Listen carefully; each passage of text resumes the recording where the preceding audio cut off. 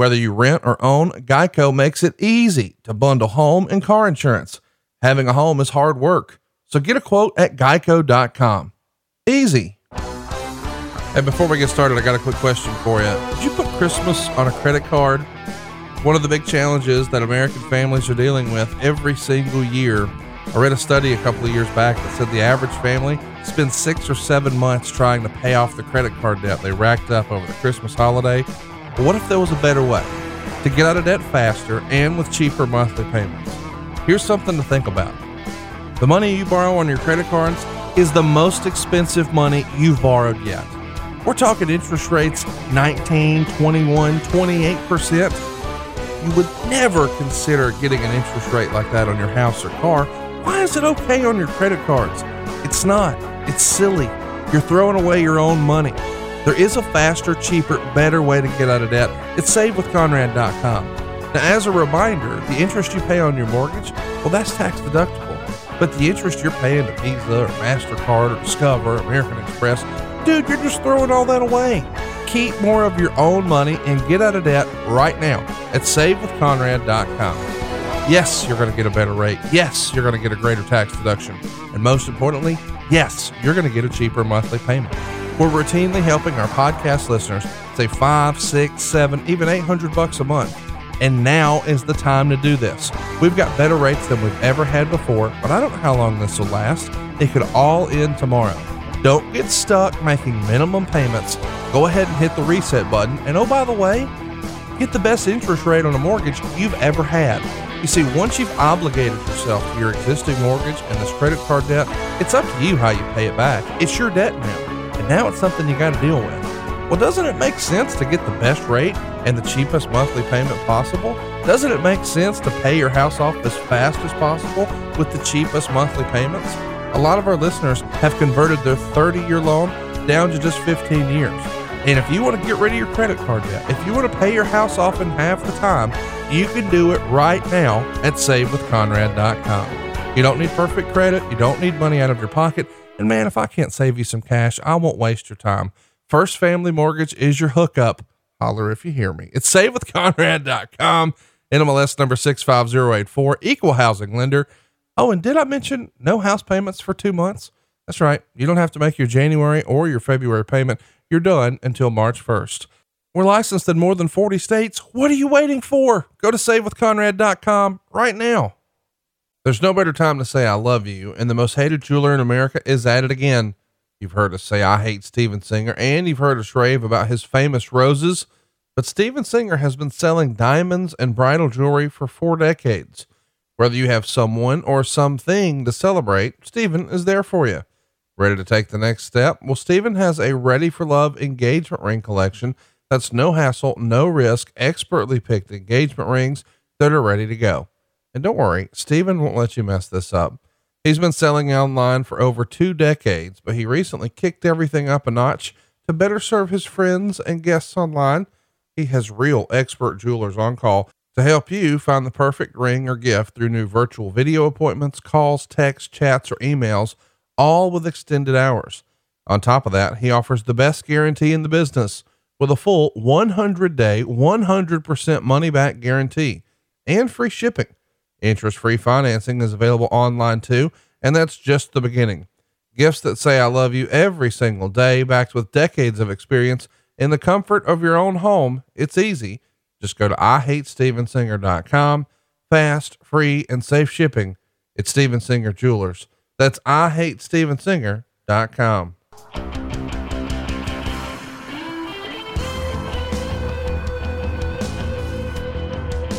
Hey, it's Conrad Thompson, and you're listening to Arn. And of course, we couldn't do it without the founder of the Four Horsemen, the Hall of Famer himself, the Enforcer AA, Arn Anderson. Arn, how are you, man? I'm great this morning. I'm great too. How'd I do it? Am I getting that thing you do down? You are. You got it down pat. It's going to be our signature. It is our signature. By the way, you have no idea what we're doing if you're not watching at adfreeshows.com, but Arn and I are getting in the rhythm of not only doing audio podcasts, but it's a video cast now. You can watch the video early and ad free over at adfreeshows.com. And today I'm really looking forward to seeing the video on you discuss and try to defend, if that's even possible, Starrcade 2000.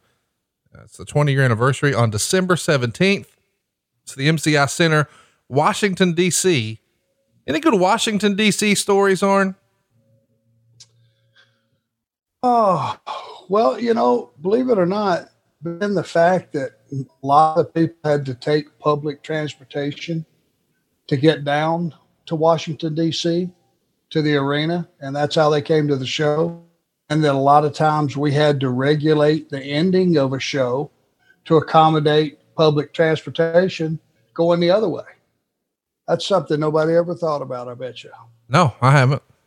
And it was just that one market in particular that it was very important. And if, you had to accommodate them, and we had to shorten shows and all kind of things. They were, once again, people that go through all that actually get on a bus to come downtown or a train or whatever it may be to go to a wrestling match are rabid 4-star fans. That's all I can say. And I applaud them for doing that over the years. And it just really shows their loyalty.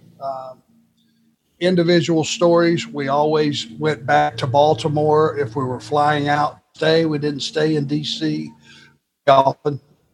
So not many stories from there. Other than I think over the years, they had some very successful shows. I just wouldn't have put one so strongly that's about Thanksgiving and Greensboro and all that. I wouldn't have put this show in that town. It's just me. Well, this is a big deal. Starrcade 2000. It's the very last Starrcade. And unfortunately, you're not able to wrestle on this one. We've recently reviewed over at adfreeshows.com your last big pay-per-view match, which was Halloween Havoc 96. So you weren't on Starrcade 96, 97, 98, or 99, because you were out of the ring. But even in 95, you weren't on the show.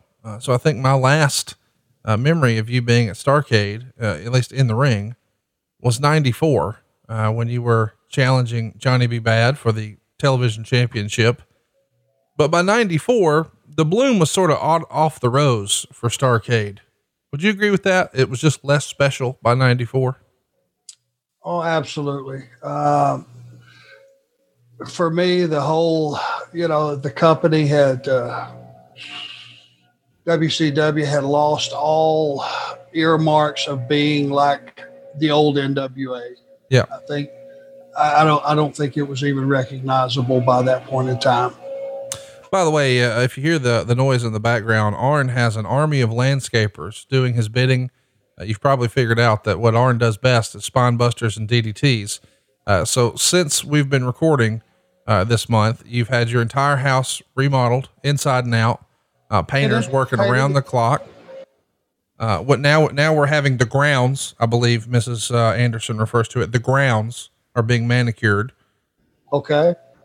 And if you go back to some of our previous podcasts, you will recall that I might have been the only human being, the only American born here, educated here, that cut his grandmother's yard, with an actual push mower.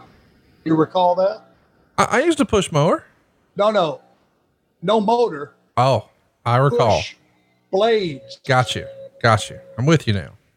And until you've cut half acre of grass that is overgrown because you've put it off because you were going to baseball practice, till you've cut that with a true push mower, you won't appreciate the fact that what I said to Aaron, if we ever make any money, ever, I'm going to get people to do the yard. I'm through cutting grass. As it were, it turned out, I made a couple bucks. I have a long crew. Just so you don't set the scene that even though I am regaling in my empire right now and looking around, it's looking pretty good. Yeah. I'm not lazy. Oh, I didn't think you were lazy. I'm just, pointing out the fact that you're a man of means. You're a man of leisure. And these days, I wish that was the case. However, let's just say that I have experienced professionals in every aspect of my life. You're a professional. I'm conducting myself in this aspect. My yard work, I use professionals. Do you own or rent your home? Sure you do. Fortunately, Geico makes it easy to bundle your home and car insurance. It's a good thing too, because having a home is hard work. Go to geico.com, get a quote, and see how much you could save. Geico.com. Easy. Hanging out with some friends and putting back a few drinks. A few becomes a few too many. As the evening comes to an end and people start to head out, you think of calling for a ride. Nah, you live nearby. You can make it home okay. It's no big deal. What are the odds you'll get pulled over anyway?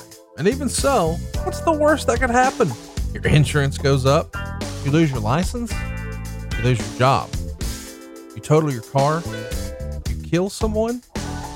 Everyone knows about the risks of driving drunk. The results are tragic and often deadly. However, that doesn't stop everyone from getting behind the wheel under the influence. That's why police officers are out there right now looking for impaired drivers on our roads to save lives. So if you think you're okay to drive after a few drinks, think again. Play it safe and plan ahead to get a ride. It only takes one mistake to change your life or someone else's forever. Drive sober or get pulled over. Paid for by NHTSA. Well, nothing wrong with that. Let's talk about the professionals here on hand for Starrcade 2000. And unfortunately, this is the very last one.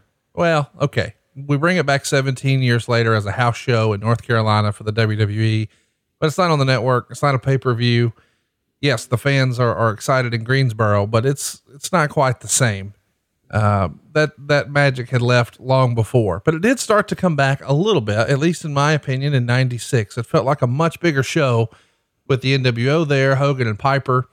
And then 97, again, really big show, maybe the biggest in WCW history, Hogan, Sting. We keep that momentum going a little bit, and we see Goldberg streak come to an end in 98. 99 is the Russo show, and it's crazy, for lack of a better word. But this is it, Starrcade 2000. And you want to know why it's it? We just recently covered this with Eric Bischoff, but whew, there's 6,596 fans here, and only half of them were paying to get in.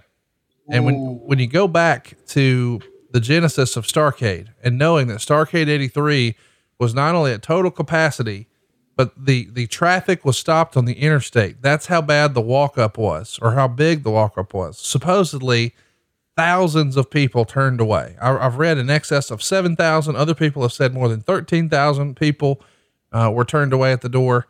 That's not the case here. Only 3,465 fans paid to get in. Or when did you know, hey, the writing's on the wall and we're going to get sold or something? But WCW, as we know it right now, is coming to an end very soon. Was there a moment? Can you look back and think about everything was different after this, whatever that was? Well, there were backstage rumblings during this period of time prior to Rusev, Jesus Christ, Russo, excuse me. I'm for it. Let's blame Rusev, that asshole. He did it all. I love Rusev. A great guy. He probably was like clothes at that particular time. Yeah. Probably a baby. Yeah, he's 10 probably. Rusev, there it was. Rusev again. Let me get Rusev off my mind. Okay. Bro. During this period, you know, your top guys who weren't happy with Russo and the creative, my understanding was there were some closed door meetings and disagreements, and some guys just got sent home, which you would think would be a punishment. But since they had huge, guaranteed contracts, it turned out being a blessing and a reward to those guys.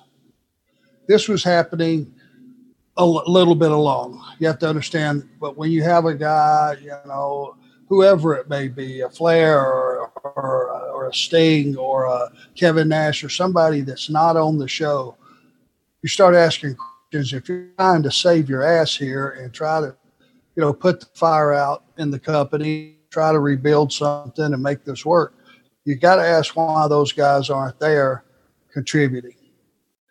That was the first thing that set off red flags with me. Big time.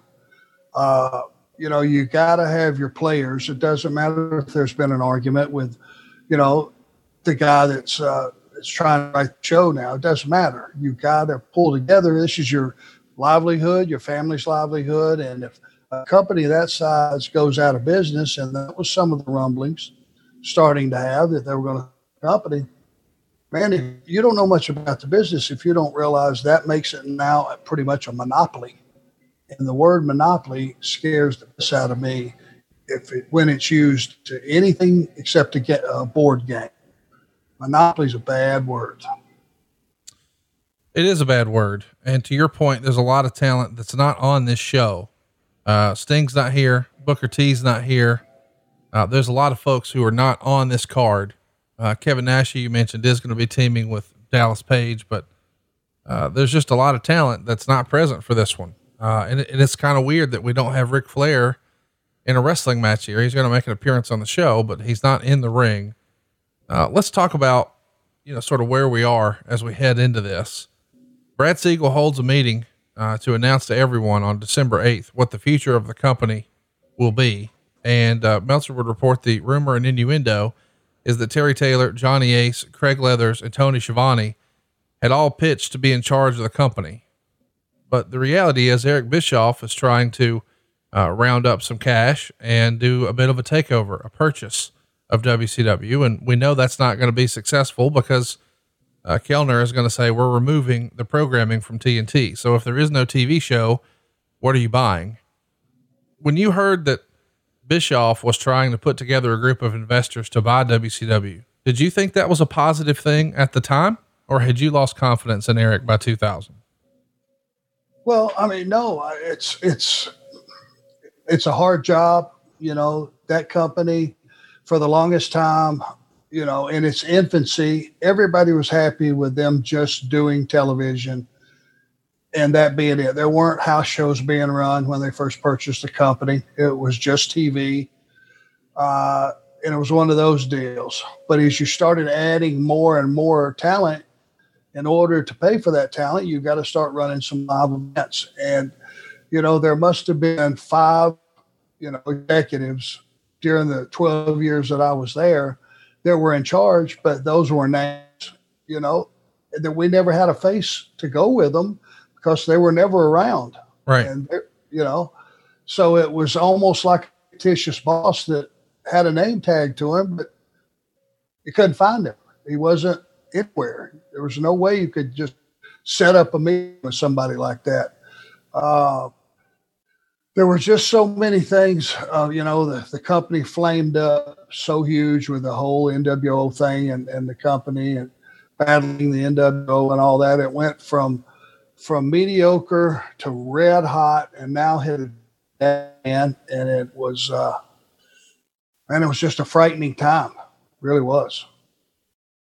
It's also frightening to see how low of a priority the program is. Nitro is going to be preempted for a David Copperfield special on TNT. Not only that, but you're going to miss shows for Christmas and New Year's. And, it shakes out to where 3 of the 4 weeks of TV here are not going to air the program. That has to be something that gets everybody nervous. It's one thing to get preempted once a year for a dog show or once for, a tennis match. But man, when 3 out of 4 are preempted, it kind of tells you where you are on the totem pole with the station. Wouldn't you agree? Yeah. I mean, it was, I think it was so bad at that time, and the words, being sold or, the company, and it's we're not going to air the show and all those things. That's doomsday talk.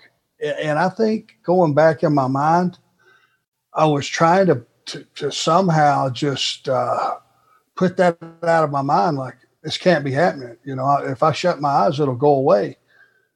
And it wasn't going away. And, when we heard about Eric and investors and buying the company, that at least meant the company was going to survive. Right. Whether or not I would have been one of the ones to survive with it, who knows? But even a chance, a shot in the dark was better than no hope at all.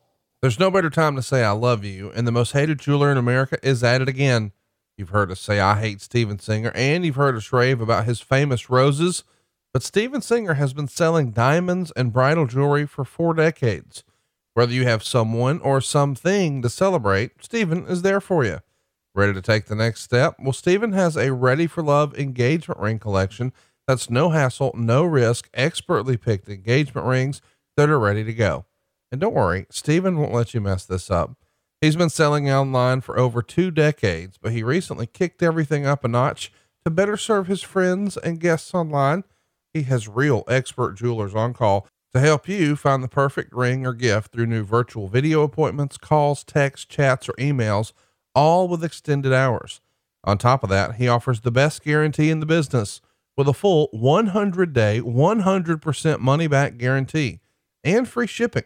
Interest-free financing is available online too, and that's just the beginning. Gifts that say I love you every single day, backed with decades of experience in the comfort of your own home. It's easy. Just go to IHateStevenSinger.com.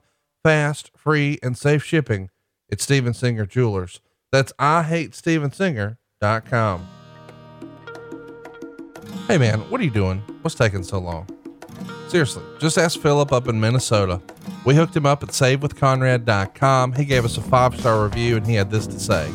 Jimmy and Jen provided outstanding customer service. Admittedly, I was skeptical, but I was amazed. Highly recommended. And how about this? Check this one out from Kenneth. He's over in Louisiana. He gave us a 5-star review and says the entire process was simple and your team took care of everything. Will definitely recommend to anyone. Let's keep the hits going. What about Christopher up in Ohio? He says, after dealing with Stu, Clint, and everyone at First Family Mortgage, I couldn't help but ask myself, why did I wait so long? The process to refinance my house cut 5 years worth of payments and interest off of my existing mortgage, and it was stress-free. There was no pressure from Stu and the team, but they were available if I had any questions or concerns. I can't recommend First Family Mortgage enough. These are listeners just like you all over the country who've heard me bragging about how we can help your family save some cash, and they rolled the dice. And it paid off. We can help you save some cash too. You don't need perfect credit or money out of your pocket. But with rates as low as they are right now, it's not a matter of if we can save you money. It really is a matter of how much. If you're in a 30-year loan, I can save you tens of thousands of dollars. If you've got credit card debt, I can save you hundreds of dollars a month. And how about this? You can even skip your next 2 house payments. How much money can you save? Find out right now for free at SaveWithConrad.com. That's SaveWithConrad.com. NMLS number 65084, equal housing lender. And you heard the part about skipping 2 payments, right? We're talking no payments in January or in February. You're done until March 1st. Come March 1st, you're going to have a better mortgage. Check it out right now at SaveWithConrad.com. Let's talk about some of the other things that are happening as we get here. Of course, one of the things we need to discuss is Goldberg. He's a few years removed from being one of, if not the biggest star in the company. But he's going to make an appearance on a radio show where he suggests that he thinks Vince Russo, who at this point is no longer actively writing TV, but I think he's still getting paid by WCW. He thinks that Russo may have actually been a plant sent by the WWF to ruin the company. I realize this is conspiracy theorist stuff, but do you remember any of the boys in the back really subscribing to that theory that, hey man, this is going the other way. I wonder if Vince sent Russo down here to kill us. A lot of people thought that. Really? Believe it or not, they sure did. They sure did. And I guess it was probably because the fact that he, if you're in that chair, this is just me, and I'm not qualified to be in that big chair and be responsible for a show that big and a company that big. But to me, no matter what a talent had to say derogatorily about my running of the company or disagreeing with the way I was going or the routing or the way I was using talent and all that stuff, irregardless of that, I would have figured out a way to patch the holes and make it work because one thing I can do is recognize talent and talent that can make a contribution, or just talent. I can go out and watch 3 weeks in a row, a talent live, tell you if he's over or not, or if he's getting over. I'm able to spot that. With all those guys going home, and then you send Rusev home, or Rusev, Jesus Christ, I'm going to kill myself. Russo went home, you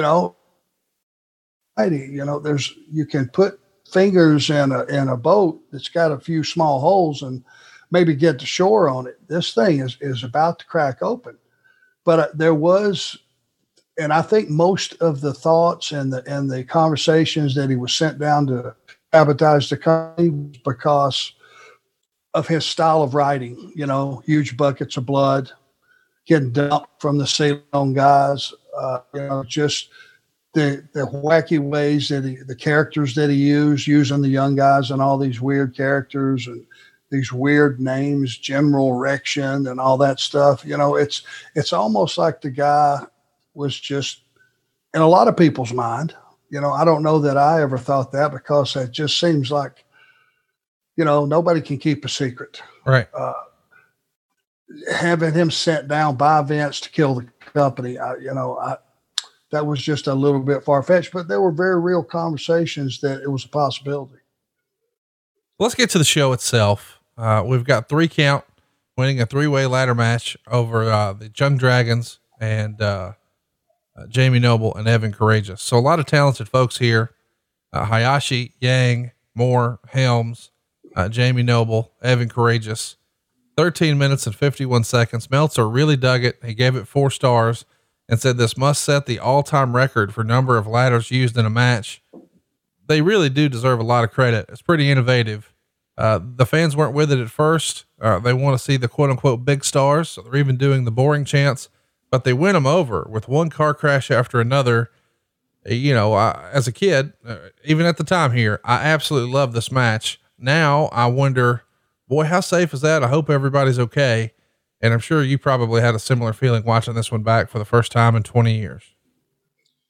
Yeah. I mean, from the first time I saw one of these matches until yesterday, my one fear is for the talent. I never want to sit there on my couch or at a monitor and see at least, in the very least, if not a friend, a coworker get paralyzed or get injured or get hurt or God knows what in a match like that, because it's like, well, God, we knew it was dangerous, but obviously the business has evolved and it's going to be part of the business. All we can do is try to make it as safe as we can. But as far as those 6 guys going out there, they gave you everything in their creative mind, everything in their physical body, took every risk, did everything possible, humanly possible, busted their ass to give you a really quality product. And they did, and it paid off. And you said they won the audience over. Yeah. They won me over because I know all those guys and, their heart's all in the right place. They all love this business. And what they like more than anything is just performing. And a lot of good heads, in that match, and they put together a masterpiece. Go watch it. If you're going to watch one match from this show, I'm going to recommend that this is it. 4 stars. Moore and Helms are on top. They win together, both holding the contract. They're going to get a tag title shot tomorrow night on Nitro. I don't know how they're going to survive that after this battle, but it's worth going out of your way to see. I think a lot of our listeners are super familiar with Jamie Noble and, of course, Hurricane Helms, but check out everybody else in this match too. Really a spectacular performance. Next up though, something a little different. Lance Storm and the Cat. Maybe this is a little overbooked here. The gimmick is that Jim Duggan wants to be a face, but Lance Storm tells him the only reason he still has a job is because of the Team Canada gimmick. And when he leaves, he'll be unemployed. So this is all directly from the Observer. He did not like it. He gave it a star 3/4. Ultimately, Lance is going to get the win by submission, and Meltzer would point out Cat actually tapped before Storm even got the hold on. To make things more confusing, Storm and Elix Skipper attacked Duggan after the match, but guess who made the save? The Cat. Pretty remarkable that we've got two great performers like Lance Storm and Ernest the Cat Miller, because Ernest had charisma out the wazoo. I don't think Lance Storm ever had a bad match, but this one, and maybe it's the placement on the card. How do you follow what we just saw? So they tried to double down on story, and the story just didn't work for me. What'd you think watching it back for the first time in 20 years? Well, I think it was a mistake shaving Hacksaw Duggan's beard off. Sure. Which happened, obviously, during this period. Jim Duggan is the classic example of it ain't broke, don't fix it. Yeah. Oh, yay. Still will get the biggest pop in the room. You could send him through the curtain for any company, and they love Jim Duggan. Yep. They always has. What you see is what you get. Legitimate tough guy, but more so than that, smiling his way all the way through the match, whatever the situation is, and he brings that kid participation into every match that he's in, and people, they've got comfortable with him. They just like him. And when you try to, in any way change that character, you've made a mistake. Ernest Miller with the red dancing shoes was one of my favorite parts of every day. It was absolutely awesome. And I tell him when I bump into him, some of these appearances, man, I used to love your gimmick. And I did. It was great.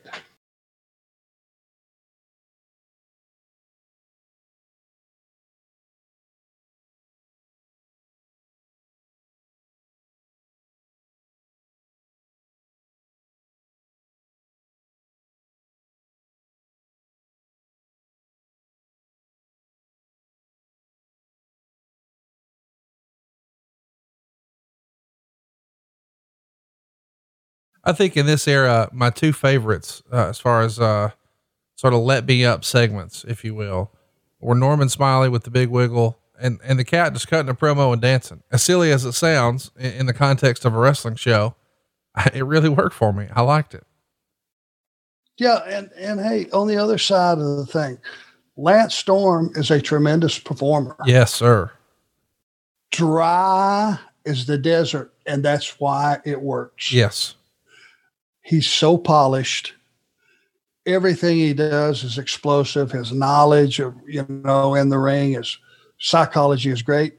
And then he opens his mouth and it's just dry. Dean Malenko, dry. But if you sit there and really listen, it's awesome. And Lance, being in that mix, he just, he was just one of those guys that you hear all this loud commotion going on, and you screaming here and all these things going on, and then you hand to Lance, and it's, can I get serious for a moment? Do you think me every time? Do you think Lance was born 10 years too soon? I think Lance would have been a much bigger star today than he was back then. His talents would have been appreciated more, I think. Yeah. Because it would have been an era when your work rate was, the first thing. Mm-hmm. Most people judge you. Then they said, well, can he talk? That would be the second thing. Then if he had a great body and he had passed the other two tests, he's on his way to being a superstar. Yeah. I just think he would have been a much bigger star today. Let's talk about the next match. We got Terry Funk. He's aged 56 here. He's working with Crowbar.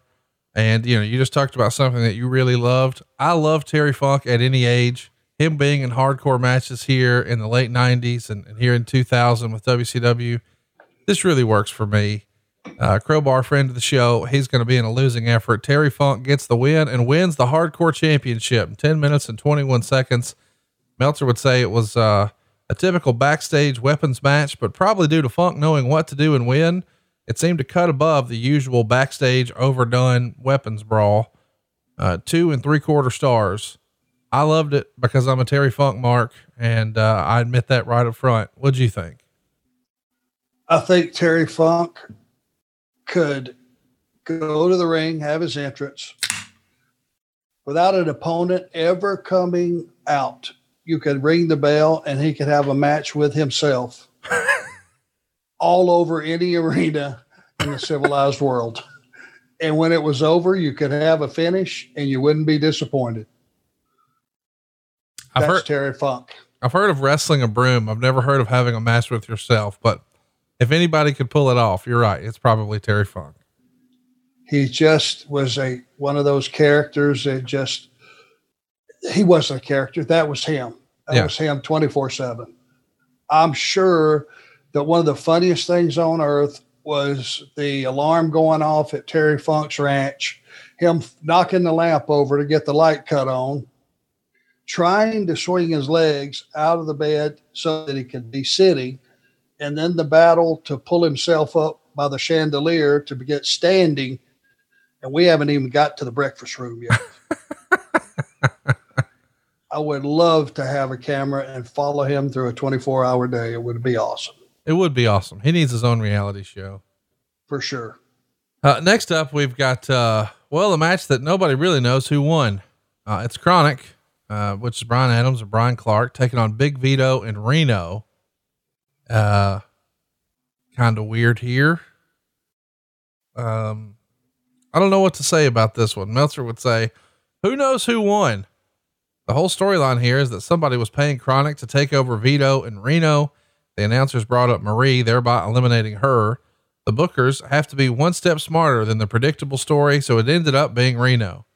However, Adams throughout the match kept chasing Marie looking for the money, even though the job wasn't done, while Marie denied it. The crowd was totally dead for all this, and it was the second time they had done a swerve on the show, and unlike the first time, nobody cared. After Reno used his roll the dice on Vito and pinned him, he threw the money to Chronic, who weren't even the ones who got the job done. He was the one. Dud. I don't know what we just watched here. Arn, could you make sense of this watching it back? Nope. And I don't know how they ended up in the steam room or the shower as part of this. Do you? Chronic? No. How that was part of the story? The whole thing's weird. I mean, I like Chronic as a team, and I don't mind Big Vito and Reno, but the story here, this there was the one. Yeah. There wasn't a plausible one. Was there? No. I think it's throwing a match out there to get everybody booked so that, they're on TV. There's some justification for what they're paying them.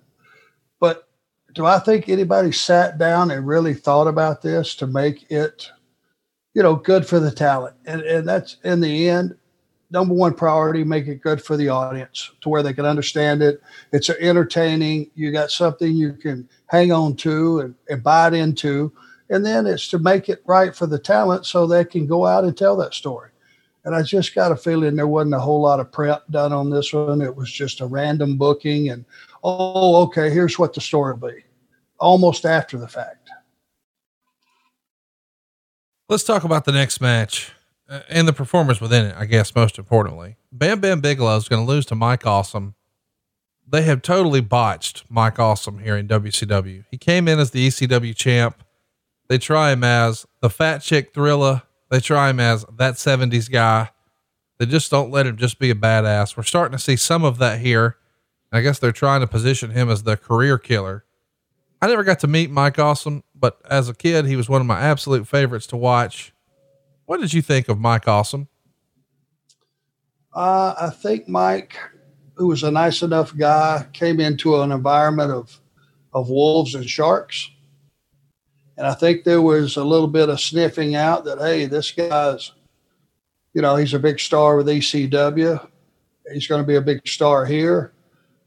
I think the antenna kind of went up on a lot of the top guys, the more vicious top guys and the smarter top guys. And they figured we're going to have to get this guy to sabotage himself, or we're going to have to sabotage him. And it was not too many TVs you started to see adding layers onto his character that he didn't need, putting in precarious situations instead of just winning for 9 weeks.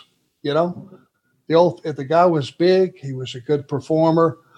The easiest way to get a guy over today, tomorrow, 25 years ago, put him in matches that have enough time, give him an opponent that knows what time it is, and just go out and win every week and have good matches. And, you know, I don't think he really had a fair start. If he would have came to the company 10 years earlier, who knows what the guy could have been. I love talking about our friend Steven Singer. I'll tell you, the competition must really hate this guy. He just makes the experience of buying a diamond better and better, and he makes it fun. Steven is the very first to offer each and every customer the perfect price. That's right. Have you ever wondered if you're getting the best price? Are you uncomfortable negotiating? Well, head to Steven Singer Jewelers and you're guaranteed to get the perfect price. You'll never pay more than the guy sitting next to you. Here's a little insider tip. Most jewelers mark their merchandise way up just to mark it down to make you feel like you're getting a deal. The guy next to you might be paying less. Do you want the most important purchase of your life to be based on your negotiating skills? That's not the case at Steven Singer. Because at Steven Singer Jewelers, you're guaranteed to get the perfect price all day, every day, 365 days a year. That's why we trust Steven Singer. He makes the experience of buying a diamond so easy. So check out Steven Singer Jewelers at the other corner of 8th and Walnut in Philly, or online at IHateStevenSinger.com. Steven Singer Jewelers, one place, one price. When you're talking about big guys who are smarter and vicious, maybe putting the kibosh on him, we're in code talking about Kevin Nash, are we not? No. A lot of big guys, you know, it could have just been guys that didn't necessarily want to go out and bump around for the guy. You know, they didn't want to, showcase the guy. Certainly was not alluding to Kevin. But I mean, you had the Steiners, you had a lot of big guys that worked for that company. And, certainly if you paired him off the Goldberg, you know what that finish was going to be pretty quick. Yeah, you do. Can't go there. But hey, that worked. I was in full favor of Goldberg going out every week and thumping guys because nobody else looked like him.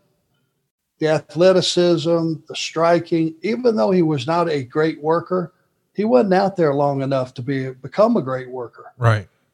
But that's fine because you knew what you had and you go with it, and the entire company got behind it. What about Bam Bam Bigelow? This is a guy who was a big star for Vince once upon a time. I think a lot of people assumed he was going to be a top guy for a long, long time. Instead, he carved his own path, became an ECW world champ, did big business over in Japan. I don't know that he ever really reached the heights in WCW that folks expected. Was he just coming in too late?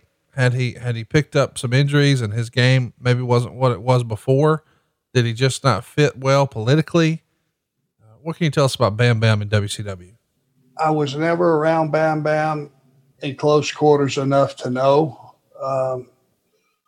what exactly the deal was. I know that he did have some injuries. Big guys that take bumps like he does going to get hurt. Small guys that take bumps like he does are going to get hurt. And I just, there was a lot of rumor and things going around that well, let me just say that there comes a time to play and there comes a time to work, and you can't mix the two. Got it. And with that, the guy was always nice to me, shook his hand every time I saw him. I respected the fact that a guy that size could move like that.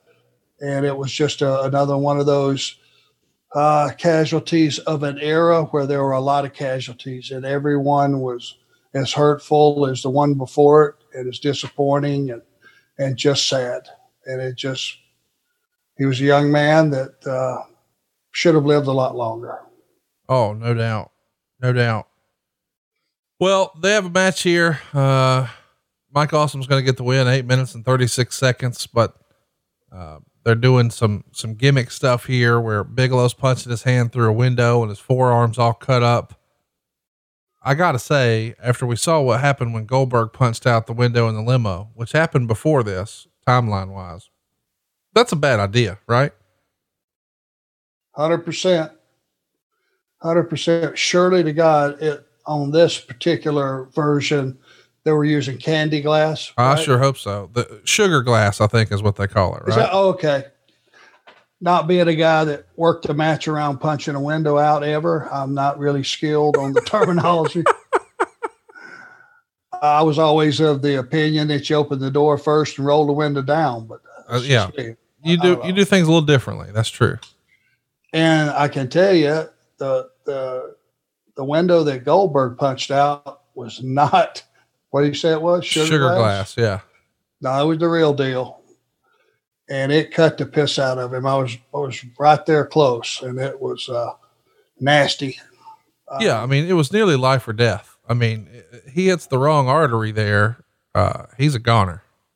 Yeah. And the blood was spewing big time, and he spent some time on the sidelines as a result of that. I mean, like major times, like months, right? Yeah, absolutely. He did. Yeah. So bad call there. Anyway, back to Mike and, Bam Bam. Yep. Big boring chant here. Fans aren't really with it. They wind up on top of an ambulance. Bigelow goes through the roof. So we've had a couple of swerves. Now we got stunts. This is probably not your cup of tea so far, huh? No, I'm a wrestler and I build a wrestling match, whether it's for me or as a producer, the guys I'm helping. Stunts aren't my gig. Tell everybody again, we've touched on the fact that you're no longer an in-ring competitor here. What was your role here for Starrcade 2000? What were you doing that day? Keep my nose above water. Were you an agent? Yep. But with responsibility and no authority. So what does that look like, a WCW agent? We haven't spent much time talking about that. Well, here's what they said. Here's who you're working with. Here's how much time we got. How do you feel about this? And if they said, well, I don't like it, you just had to go, okay, well, what'd you have in mind? And if such is the day in the life of Arn Anderson. Do you remember what matches on this show you had? I do not.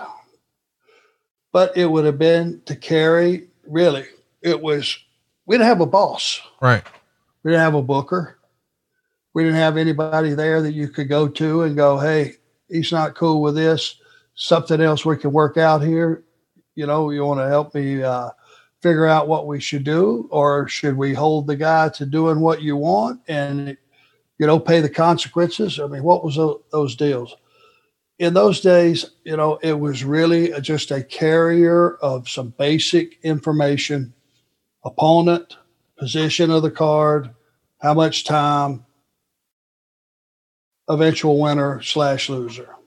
And that was it. And if there was an argument or a guy, had something that maybe he couldn't perform what was being asked, or he just didn't like it, or whatever the deal was, there was really nothing I could do about it except reason with them and try to talk them out of it, because there was always that fear of the one person that did say no, that didn't agree with whoever happened to be in charge that particular day, real or imagined, and he could say, okay, send him home without pay. Let's keep going here and let's talk about the next match. Your favorite, General Hugh G. Rection, which I have it on good authority was your nickname in junior high, beat Shane Douglas by DQ in 9 minutes and 48 seconds. We've got lots of run-ins and outside interference here. This is just hard to watch. Meltzer would say, no matter how hard the talent worked, the scripting at this point was killing the show. 3/4 of a star. What'd you think here? Sinking ship. the name alone, the humorous thing, humorous, I kind of got. And he, Bill's a big guy. He's another big guy that can really move for a guy his size, a top rope moonsault for a guy that size. That's pretty damn impressive. Oh yeah. But huge, what was it? Huge erection. Huge erection. Yeah. Yeah. We're ribbing ourselves again. It's an inside joke that's supposed to be funny that has since lost its pop. It's one of those things. I thought it was lowbrow. That's the best we could come up with. It's all these sexual innuendos and stuff you're throwing out there on TBS, which is it's a PG product. It should be. You've put over Hugh Morris as a performer before. What about Shane Douglas? We haven't spent much time talking about him before he comes into the company this run, because he had been here before. Boy, he was pretty vocal about your, at the time, best friend, Ric Flair, cutting all kinds of promos about him in ECW and calling him out and saying mean and nasty things. And now he's here in WCW. What was your relationship like with Shane, and what did you think of him as a performer? Shane was the worker's worker. He was a great babyface. I worked with him a few times, and when they had him and Johnny tagged together, we worked some tags with him, but I worked some singles with Shane, and I thought he was a very polished babyface. And then when he, ECW as a heel in the face of the company and, their champion, I thought he did a good job with that. It's not easy to switch sides and be as good as you were as one or the other. Right. And I thought he was pretty damn polished and a polished worker and did some really good stuff. I've talked to Shane over the years. Every time I've seen him, we've had a good conversation because his career wasn't built on being a gimmick. I mean, the guy could go out and tell you a story. And, that's what I looked at. If a guy was a good worker, man, I always wanted to work with the good workers because I was limited. And make no mistake, I'm not going to tell any lies here. It really helped to be out there with a guy that was really a lot better than me, that I could cater to his style. And when it was time, I had just enough stuff on my tool belt that I could make this be a believable fight. And Shane was one of those guys. And that's always been my opinion of him. And the backstage politics that he went through in his career, we all went through that. Every one of us. And he was a guy that, he used that platform, I'm sure, to cut promos on Rick. Rick didn't work with that company, but I'm sure it certainly got his name out there and got people buzzing and talking, even though they worked for separate companies. Rick's been pretty negative about Shane over the years. Did you and Rick ever talk about Shane Douglas?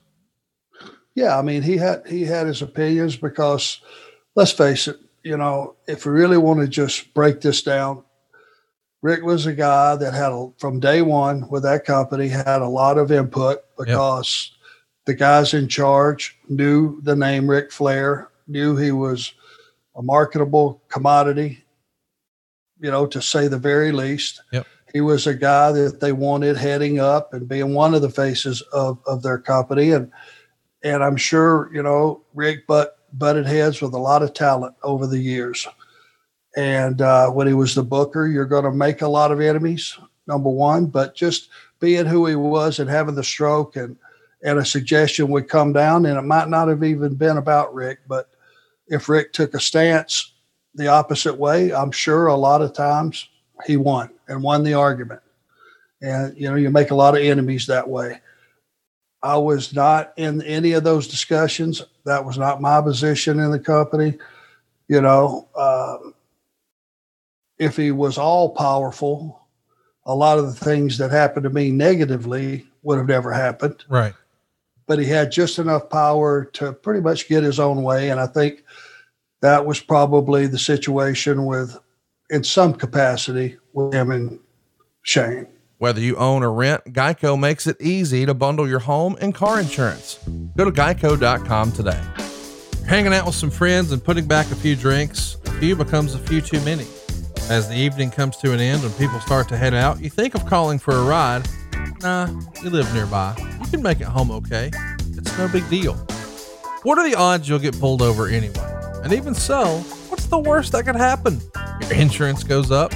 You lose your license. You lose your job. You total your car. You kill someone. Everyone knows about the risks of driving drunk. The results are tragic and often deadly. However, that doesn't stop everyone from getting behind the wheel under the influence. That's why police officers are out there right now looking for impaired drivers on our roads to save lives. So if you think you're okay to drive after a few drinks, think again. Play it safe and plan ahead to get a ride. It only takes one mistake to change your life or someone else's forever. Drive sober or get pulled over. Paid for by NHTSA.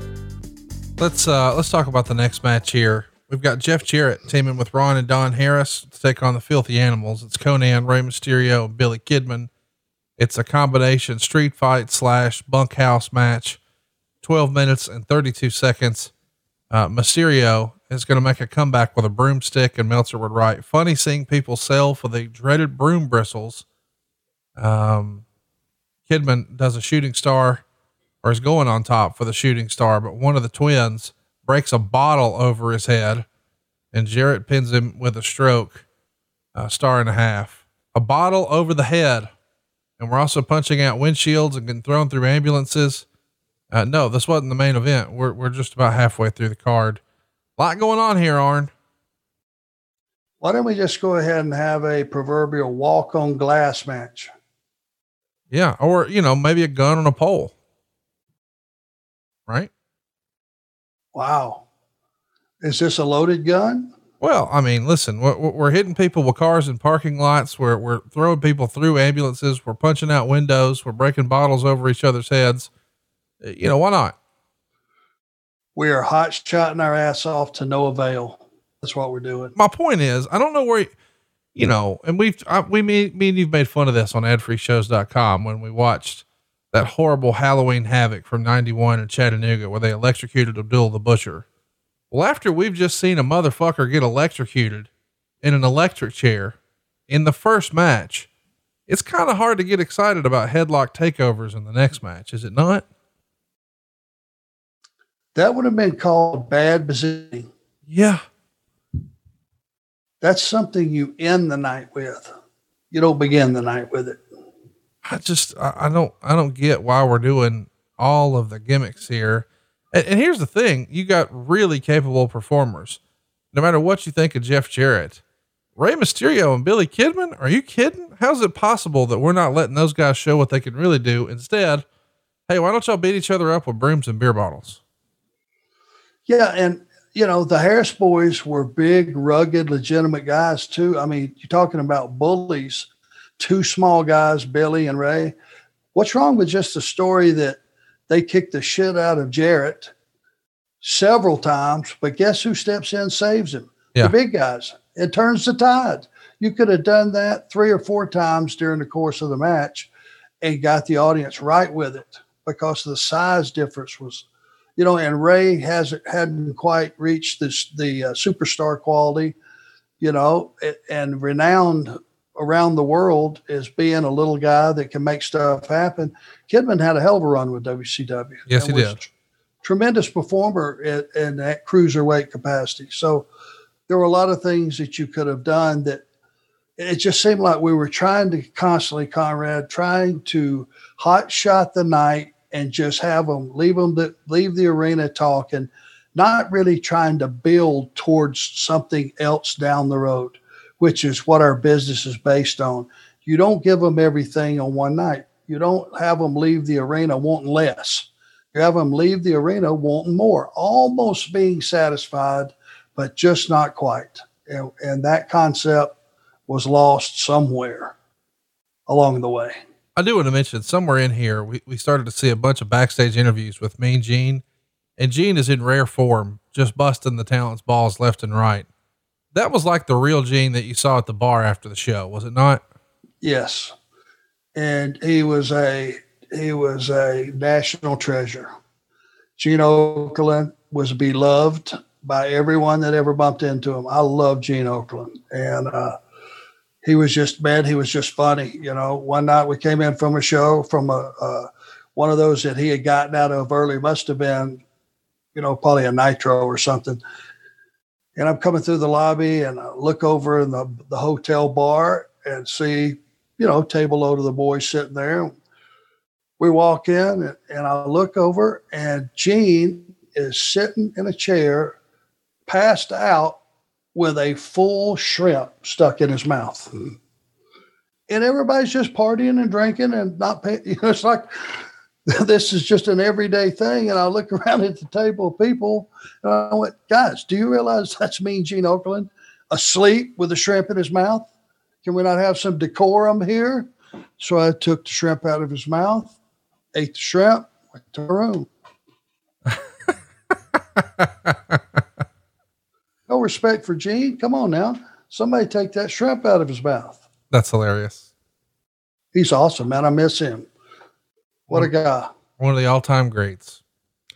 Next up, we've got DDP and Kevin Nash. And I can't believe this is a real thing. I kind of forgot that they were even a tag team. I've blocked it out, but they're known as the Insiders, not the Outsiders. That was Hall and Nash. And they're going to be working with Chuck Palumbo and Sean Stasiak. You can tell Kevin Nash is sort of lobbying for his old pal Scott Hall here. Palumbo is doing a bunch of Hall signature moves, but Hall is persona non grata. Can't talk about him on TV here, but we have Nash even saying, "Hey, yo," after winning the belts, because they're going to regain the tag titles. This to me, you know, is four talented guys who are certainly putting together a very good match. It's 3.5 stars, but man, the Hey Yo stuff and Palumbo wrestling like Scott Hall, it just feels a little too cute and inside. But I understand that, you know, they're feeling for their brother here, but this is supposed to be the big show. I liked Mike Sanders involved here. Ric Flair's going to come out and say, if Mike Sanders takes a step towards the ring, the titles will change hands. So we get a cameo from Flair. We get something from Sanders, and it's probably the second best match on the card. I thought Kevin Nash and DDP did a more than passable job as a tag team, although I wouldn't have dreamed up that would be a pairing. What'd you think watching it back for the first time in 20 years? Well, there's so much history with Page and taking the real strong stand against the NWO and, you know, being one of the leaders of the company that was anti, you know, NWO and all. There's a lot of history there. It's kind of hard to get away from that. And, you know, Nash was he was the muscle of that group. He was the heavy hitter. To evolve for them being partners and playing it straight, you know, but along the way, what did you see? You saw half the company go from WCW to being NWO Black and White. Then you had the Red and Black, the Wolf Pack, and all these evolutions of different guys jumping ship back and forth. It got to be pretty confusing who was actually who. And the one thing that you take from this match, if you go back and watch it, is don't look at what Palumbo was doing so much as far as mimicking Scott Hall. That was just an inside deal that Kevin had the power to get away with. And so he entertained himself that night, you know, more power to him. But the fact was Chuck Palumbo had a very, very high-end career in my mind. I thought he was good and he looked good. He had everything, height, size, handsome guy. Thought he was an excellent performer. And, whatever happened, for him to fizzle out, I know that he went a different direction, has a car detail, something, auto body shop, restoration, something in San Diego. But I thought that guy really had the opportunity to be a big star in the business. Let's talk about our main event. It's Bill Goldberg and Lex Luger. I guess this is the main event. It's the co-main event. Bagwell's going to come out and Bruce is going to come out. Bruce, of course, is a longtime staple at the power plant. It's pretty cool to see him get to be Goldberg's second. Of course, Goldberg came up through the power plant. I know that some of our listeners probably didn't like the idea that Sarge was on TV here, but I thought it was kind of cool that that guy gets his opportunity to shine a little bit. What did you think about them using Bruce on TV? I thought it was inside, but in the best possible way. There's a guy that trained God knows how many guys and polished them up. Sarge, one of our favorites, right? Sergeant Buddy Lee Parker is what you probably saw him as on TV, but behind the scenes, he's one of the more important people in WCW. He's helping some of the guys who have some natural athletic ability learn the wrestling craft at the power plant. And, you know, the power plant was really important to Bill Goldberg. So I don't know, maybe it was too inside, but I kind of dug it. No, it wasn't too inside for me. It was a guy getting a little bit of a reward for putting all the years in and the contributions that he made. You know, you'll never be able to put enough credit to the Dr. Tom Pritchards, to the Sarge, to Fit Finley, to the guys that no one ever sees in the afternoon, get out there and take prospects and turn them into performers. And that's a few guys that have trained more guys. If you sat down and made a list of all the people they had trained or worked with them on a particular week, well, say The Rock was coming back for a match and he had to have somebody to go get back in, you know, a little bit of ring shape with that week. Those guys that are chosen to go in that role. And that's what you had here. Buddy Lee Parker, he, you know, spent a lot of time, I'm sure, with a lot of talent, teaching them to respect the business, you know, to earn your way into the company. And he would help you with your tools. And I thought it was pretty cool. Now, the match was with the run-ins and all the mess was just a jumbled up. I couldn't keep up with it, to be honest with you. Yeah, Bagwell's going to start attacking Bruce, and there's some chair shots after the bell. Either way, Goldberg pins Lex Luger, 7 minutes and 19 seconds. We're going to send fans home happy with a Goldberg win. And now our main event, Scott Steiner, Sid Vicious. Scott gets the win, 10 minutes and 14 seconds. Of course, you probably had an idea there's going to be some shenanigans. There has been at everything else. We get a ref bump. We get people getting hit with pipes. Jeff Jarrett's going to come out trying to swing a guitar. Of course, he's going to hit Sid, but instead swerves and hits Scott Steiner because that's what we do. Then Steiner nails a couple of low blows and the recliner, and the referee's going to stop the match. 2.5 stars. I got to tell you, and I know we might disagree here, but I loved Scott Steiner as the WCW World Champion.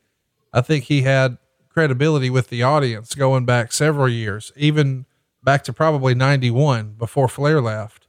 He had that singles match with Flair, and we've discussed here before that Flair, because of the politics, sandbagged Scott Steiner. And when Steiner finally gets his run as a big tag team, not as a tag team, but as a single star, he makes the most of it as Big Papa Pump. He totally reinvents himself, and he was believable.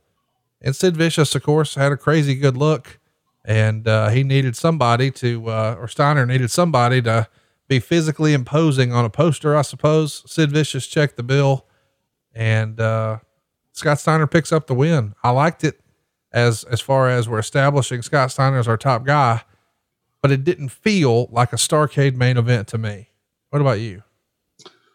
Well, if you took that poster and sat it in front of anybody that did not know the business or did know the business, and you just had Big Papa Pump and Sid, you would look at that and go, I got to buy a ticket to that. Yeah. I have got to see that. Scott Steiner is one of the rare entities in the history of this business that was, when he first came in with his brother, they were a great tag team. I loved working with those guys. There are going to be teams and there are going to be talent that are going to tell you, man, the Steiners ate me alive and all that, you know, which was true. I was never put in that position just because I was positioned well enough in the business that they trusted me and they knew I wasn't going to try to pull any bullshit with them. And with all kinds of different partners, you know, I had some great matches with the Steiners. because they worked their ass off and gave as good as they got. Now, when Scott Steiner became Big Papa Pump, he was unrecognizable. I never seen a guy transform his body. Now, he had huge arms, was in great shape when he was young, but he looked like a guy, Conrad, that could have went on the stage without any prior experience and won the Olympia bodybuilding. Right. I've never seen anything like that in the business. A guy make that kind of change. And he had that character and he had that rage and anger in him that was very real, and him in that role as the lead heel, when him coming out of the chute with the chain mail and the steel pipe in his hand, man, it was a spectacle in itself. It was never lost on me. I would just sit there and I would look at the guy and I would look at whoever else was watching with me and I would just go, my God, that's about all I could get out because it was incredible. And he certainly third spot for him. He was the one thing on this show and the one thing of that era I knew was not going to change. You knew what you had. He was going to come through that curtain and raise holy hell till he decided to come back through that curtain. And you knew that he was out of control, pushing the envelope and doing all things in the name of being a heel, that you could possibly have gotten away with during that time. Well, one of the things I wanted to mention, since we did talk about the poster, is Scott Steiner is on the poster along with Goldberg, Booker T, and Sting. And I don't know that there's anything more WCW about the last Starrcade. Half the people featured on the poster aren't even here. A Starrcade happening without Sting in the ring, without Flair in the ring, just left you feeling flat, especially when you realize, with the benefit of hindsight, it really is the last one. I think your true WCW fans will just tell you it was, there were a few remnants of the old days, very few. They were just watching a show out of respect. It was more Starrcade than it actually was about the card. It was about the event. Well, that's going to put a bow on it. Starrcade 2000. You watched it back for the first time in 20 years, Arn. How disappointing was this, knowing how big of a show Starrcade was when you first came in and what a major moment it was in your career, just 15 years prior to this at Starrcade 85. And now you see the state it's in here in 2000. It's got to be pretty depressing in hindsight. Well, for me, I got to just, I was having to look at this. I couldn't sprinkle any magic dust on it, or I couldn't put a new coat of paint on it, or I couldn't rationalize it. For me, it was a period of my life that the companies that I had really loved, which was Jim Crockett Promotions that morphed into WCW, and then it became WCW. And I saw that it was on fire and the fire trucks were not going to make it in time. And I was the guy that took the call, who was standing in front of the house, and it's 3/4 on fire. And the guy calls from the dispatch and he says, "Sorry, Arn, we're still 45 minutes away with the fire trucks. We're not going to make it in time." And then there's that moment where inside your head, you just go, this is over. The business as I know it is over. This company is probably going to be done. I can no longer wrestle no matter how much I will myself to do it. I'm just physically not able.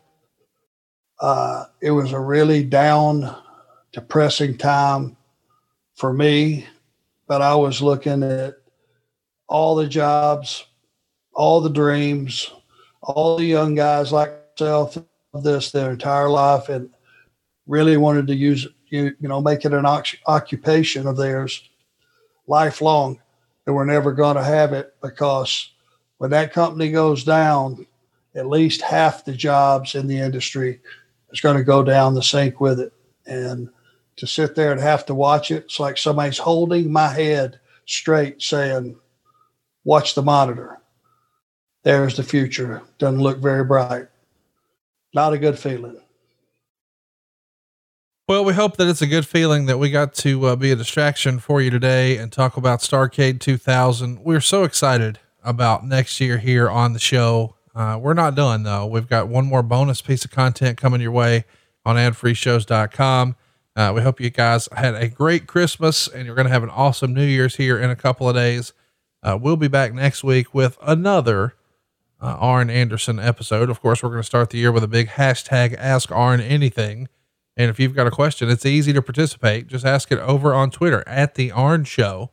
Of course, every other week, you're still in control of what we're talking about here on the show, and that won't change in 2021. And I'm happy to announce that we have re-signed our deal and we have been renewed. We'll be back with you through all of 2021 on Westwood One. And they've been a great partner for us, haven't they, Arn? Absolutely, 100%. And I'm constantly trying to get better, guys. The breathing in, I'm trying to get a hold of. Now that you get to see us, I'm still looking at that head and going, my God, how old is that guy? But we're having a lot of fun, and you guys are bringing a lot of joy to our family, which you are now part of, and we hope we can do the same for you. One thing I do want to stress is some parts of this business, because we dive pretty deep, are depressing. I don't want you to think I have a negative view of the business now or then, but it needs to be discussed, from a different angle, one that you might not have been privy to if you're sitting in the audience. You can't yuck your way through a lot of these stories and make them happy, but a lot of it and most of it, I wouldn't trade it 1 minute of it for anything else on this earth. So we put a negative spin on some things. Most of it's positive, and that's the way we feel about it. We love this business. Yes, we do. And we're excited to be with you, Arn, and thank you for taking time out of your day. And thank you guys for hitting that subscribe button. Hope you'll join us for these shows early and ad free, and enjoy the video over on adfreeshows.com. Until next time, until next year, I guess next week, next year, same now. He is at The Arn Show. I am at Hey, it's Conrad, and we are out of time. We'll see you back right here next week on Arn. There's no better time to say I love you, and the most hated jeweler in America is at it again. You've heard us say I hate Steven Singer, and you've heard us rave about his famous roses, but Steven Singer has been selling diamonds and bridal jewelry for 4 decades. Whether you have someone or something to celebrate, Steven is there for you. Ready to take the next step? Well, Steven has a Ready for Love engagement ring collection that's no hassle, no risk, expertly picked engagement rings that are ready to go. And don't worry, Steven won't let you mess this up. He's been selling online for over 2 decades, but he recently kicked everything up a notch to better serve his friends and guests online. He has real expert jewelers on call to help you find the perfect ring or gift through new virtual video appointments, calls, texts, chats, or emails, all with extended hours. On top of that, he offers the best guarantee in the business with a full 100-day, 100% money-back guarantee and free shipping. Interest-free financing is available online too, and that's just the beginning. Gifts that say I love you every single day, backed with decades of experience in the comfort of your own home. It's easy. Just go to IHateStevenSinger.com. Fast, free, and safe shipping. It's Steven Singer Jewelers. That's IHateStevenSinger.com.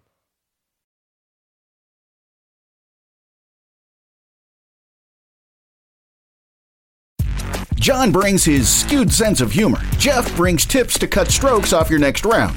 Together, it's those weekend golf guys. They'll pay a lot of money to PXG and Titleist and Callaway and on and on and on, right? How many yards do you think you're going to pick up with that extra driver? I think I can get an extra 5 to 10. What if I give you 15 to 20?